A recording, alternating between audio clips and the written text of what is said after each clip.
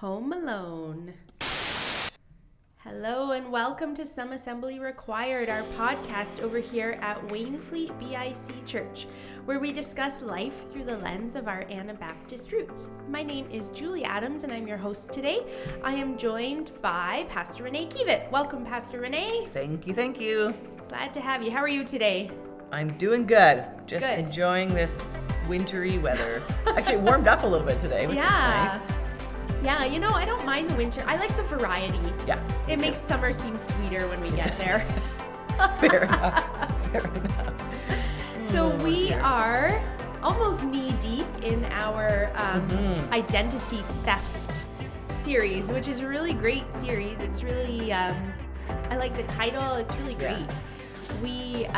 It's not great if your identity has been No. thieved from you, taken from you. We've had that happen with our credit card. Oh, yeah? And it's hard, and it actually feels like a violation. You feel violated and very vulnerable. Yes. When someone has stolen your identity. And I was away, I was out west, and Ron got a phone call, and they said, is it possible that we think there's something going on with your card. Is it possible that your wife just spent $5,000 on you on golf equipment? Oh. And he's like, no.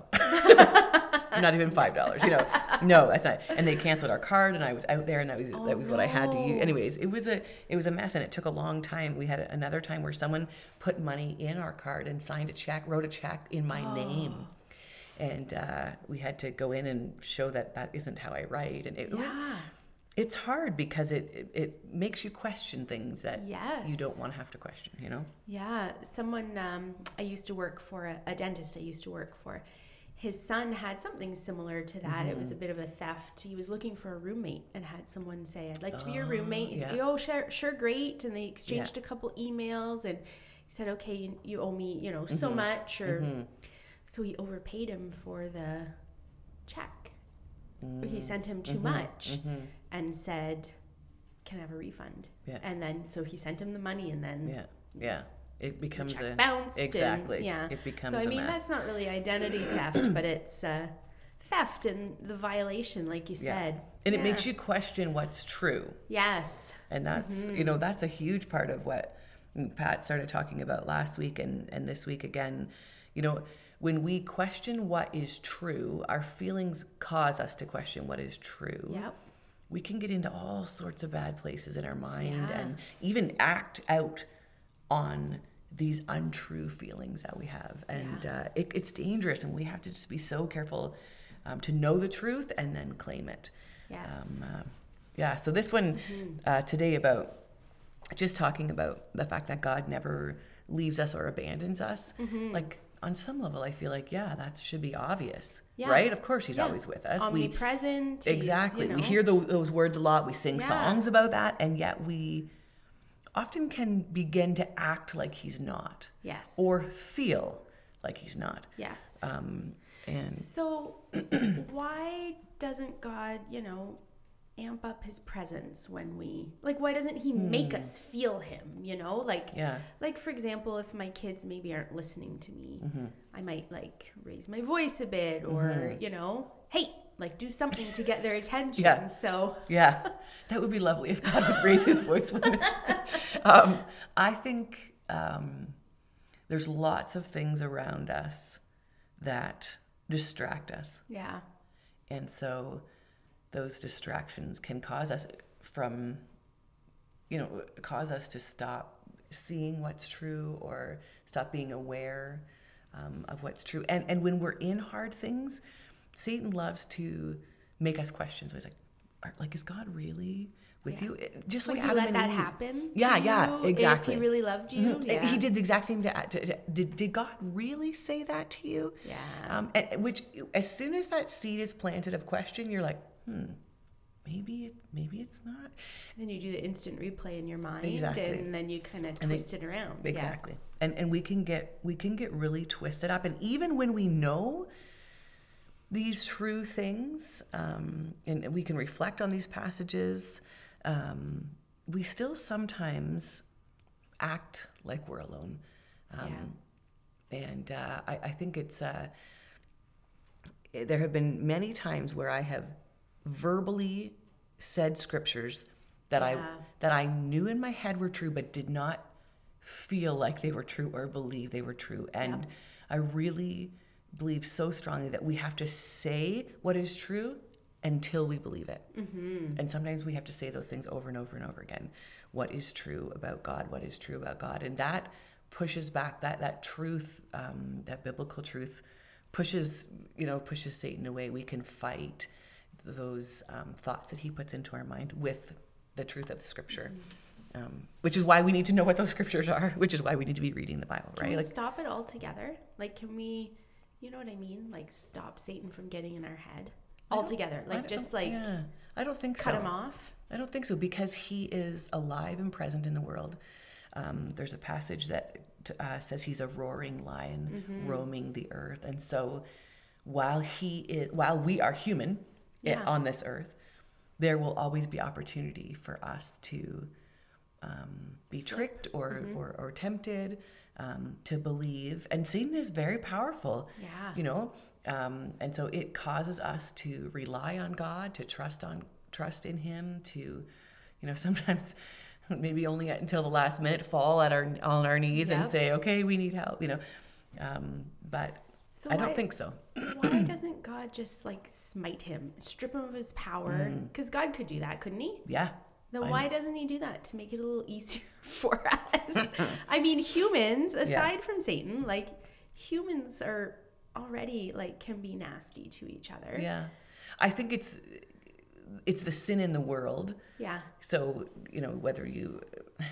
I wouldn't undo those things. Satan impacts our humanity through temptation, through tricking, through lies. And if it was easy, we wouldn't, we say we would, but we wouldn't. We wouldn't depend on God. If it was easy, we would not need him in the way we do. And this amazing love that God has for us, that he gave us free will. Like sometimes I wish he wouldn't have, but if you think about your spouse, like, if he was forced to love you, like that's not really love, is it? Yeah. Love's got an element so that of free choice will to piece, while I don't love it, especially raising children, I know that it's valuable and I know it's important and I recognize that. And my ability to rely on God and trust in him and seek truth from him, is so important. And it's how I grow. It's how we grow, right? Yes. By doing those things and knowing those things. And so knowing that, God never leaves us, that we will not be left alone, that is, I have passages from the Old Testament to the New Testament. It's not just a one-time reminder. There's and I'm addressed 3 in my message, but there's tons of more places. But the reiteration over and over again of not being afraid, not being terrified, because God goes with you. He will never leave you, that he goes before you, that nothing can separate you from God. Those words and truths from scripture are so powerful, and things we need to cling onto when we hear that voice saying, you know what, you screwed up way too many times. Like, God is not with you anymore. Yeah. And we hear Satan lie to us. You can't, God doesn't love you anymore because you doubt. You have too many doubts. He's not going to stick with you anymore because you left your faith behind for a while. Well, that's it. That's it for you. And scripture over and over and again tells us that that's not true. But we can become convinced of things that feel like, even bad theology can convince us that we've What's done. an example of bad theology that you've heard? I think, if you're bad, God doesn't love you anymore. And I've heard versions of that. Yeah. And I fear that, children, we sometimes give that.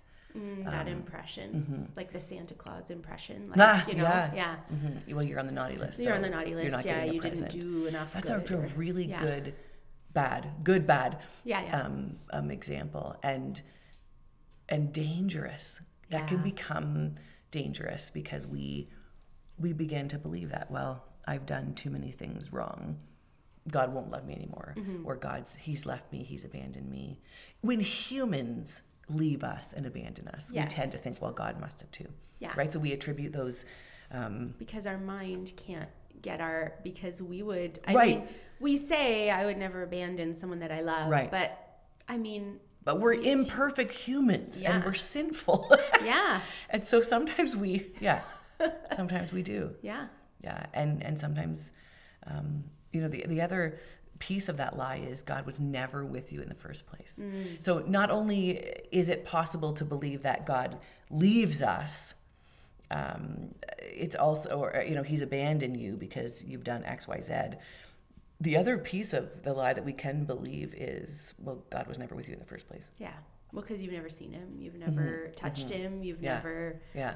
And the passage, and the Psalm 139 passage, that one feels so, it's so practical. I love, it's not just, well, yep, God's with you, which those words are awesome. Those, I don't get me wrong. I don't mean that flippantly.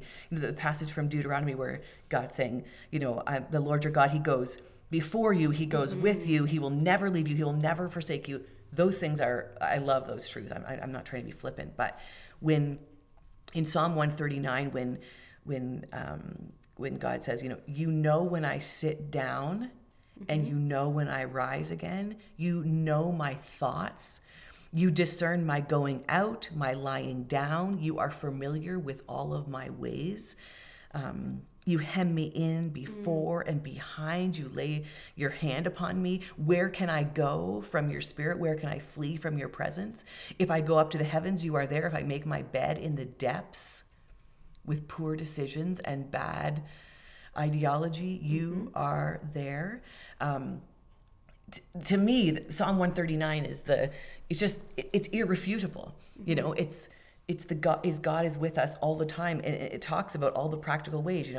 When I would say to the girls, well, just because you go to school doesn't, like, God goes to school with you, and he rides the bus with you, and if you're at your friend's house having a sleepover and you're afraid, God is with you. Like, there is not a place that you can go that God is not with you. Yeah.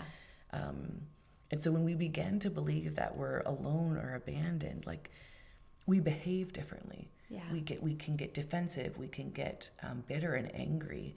And so we can become so fearful that we're paralyzed. Yeah. The fear just makes us immovable. And why does being alone make us so afraid? Yeah. I think it's this, like, it was my biggest fear as a child.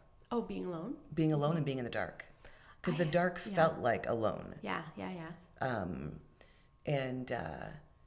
It's just this, helplessness. Yeah. There's a helplessness. I'm alone and I can't defend myself, or I can't help myself out of this particular situation.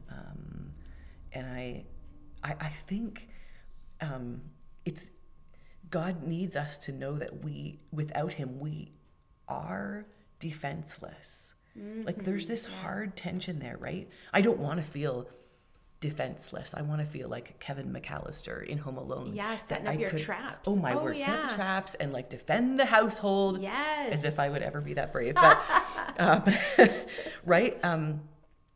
But if I feel like I can defend myself, then again, I don't lean on God's presence with me. When I think I can do it by myself, it's that whole control thing. Then I don't need to rely on the presence of God. But when I'm in really hard situations and real desperate times, when I actually have gotten to points in my life where I can't do anything about this situation, like, there's nothing I can actually do. It's maybe wanting to help a loved one. They're struggling in such a deep way, and I cannot do anything. The thing that I know is still true for them is that God has not left them either, and he's not abandoned them. That's when I'm forced in ways to trust him. Yeah. And to rely on the truth and the identity of God. He's not abandoning my child when they're in this horribly difficult situation, or my spouse, or my parents, or my whatever, my loved ones, my coworkers, people I care about, right? Like, God is not abandoning them. And when I can't do anything, it should happen before that. That often is more helpful to me. Yep. To remember, Yeah. God will never leave them either. It's not just me. When I want to ride the bus with my kids when they're in kindergarten, you want to like follow the bus. I know. I actually did follow the bus only one time. And I don't know if you know where I live, but like we're a kilometer from a school max. Still follow the bus. But this, the assurance for me personally, but then also for the people that I love, knowing that God is not leaving them or abandoning them, it's just such an important truth that we cannot have stolen from us. And our kids, like we need our kids to know that too. Yeah. No matter what they're facing, like He's never leaving you or abandoning you, even if everything stinks and you feel like you've done something wrong or you feel like everything else around you is wrong.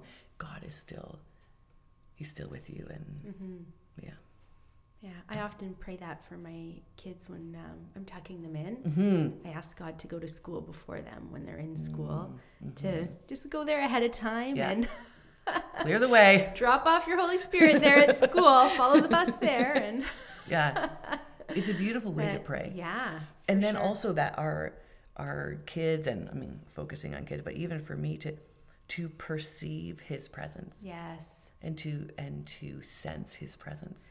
And that's hard sometimes too, to, to convince yourself that that's what you're, or do you know what I mean? Yeah, to feel it, just like to feel it versus believe it, Yeah. And I I just firmly believe that we say it, we verbalize it over and over and over again until we begin to believe it. Yeah. And if that's one way to do it, I think it's important. Memorize these scriptures, memorize the truths, the promises of God. Can you give us a scripture to memorize this week? What would you say? What would be your number one, Yeah, I think my number one is Psalm 139. It's long. 10 verses is a lot. But pick a verse maybe a week or something like that. Yeah. Even verses 2 and 3. You know me when I sit down and when I rise up. You know my thoughts. You discern my going out and my lying down. You are familiar with all of my ways. Just keeping that in focus. Yeah. It's beautiful. Thank you, Renee. If you did not get the memo yet, we are having a pastor's panel on January the 30th, which is going to be a really great time where all three pastors, Pastor Renee, Pastor Trevor, and Pastor Pat will be at the front, and they will answer questions that you guys have submitted. So if you haven't submitted a question yet, we'd like to encourage you to do that. You can email Pastor Renee at waynefleetbic.com with any questions about identity theft or any maybe even if you had a discussion topic, or maybe you've had a revelation this series and thought, oh, this is a really good thought. Yeah. I share it. I want to share it. Yeah. Please email us. If you can't remember Renee's email, you can call the church. Yeah. 905-899-1343, or get in touch with us and let us know if you have any questions. We'd appreciate your help in that. So just have a great week, and we look forward to connecting with you next week. Thank you. Bye.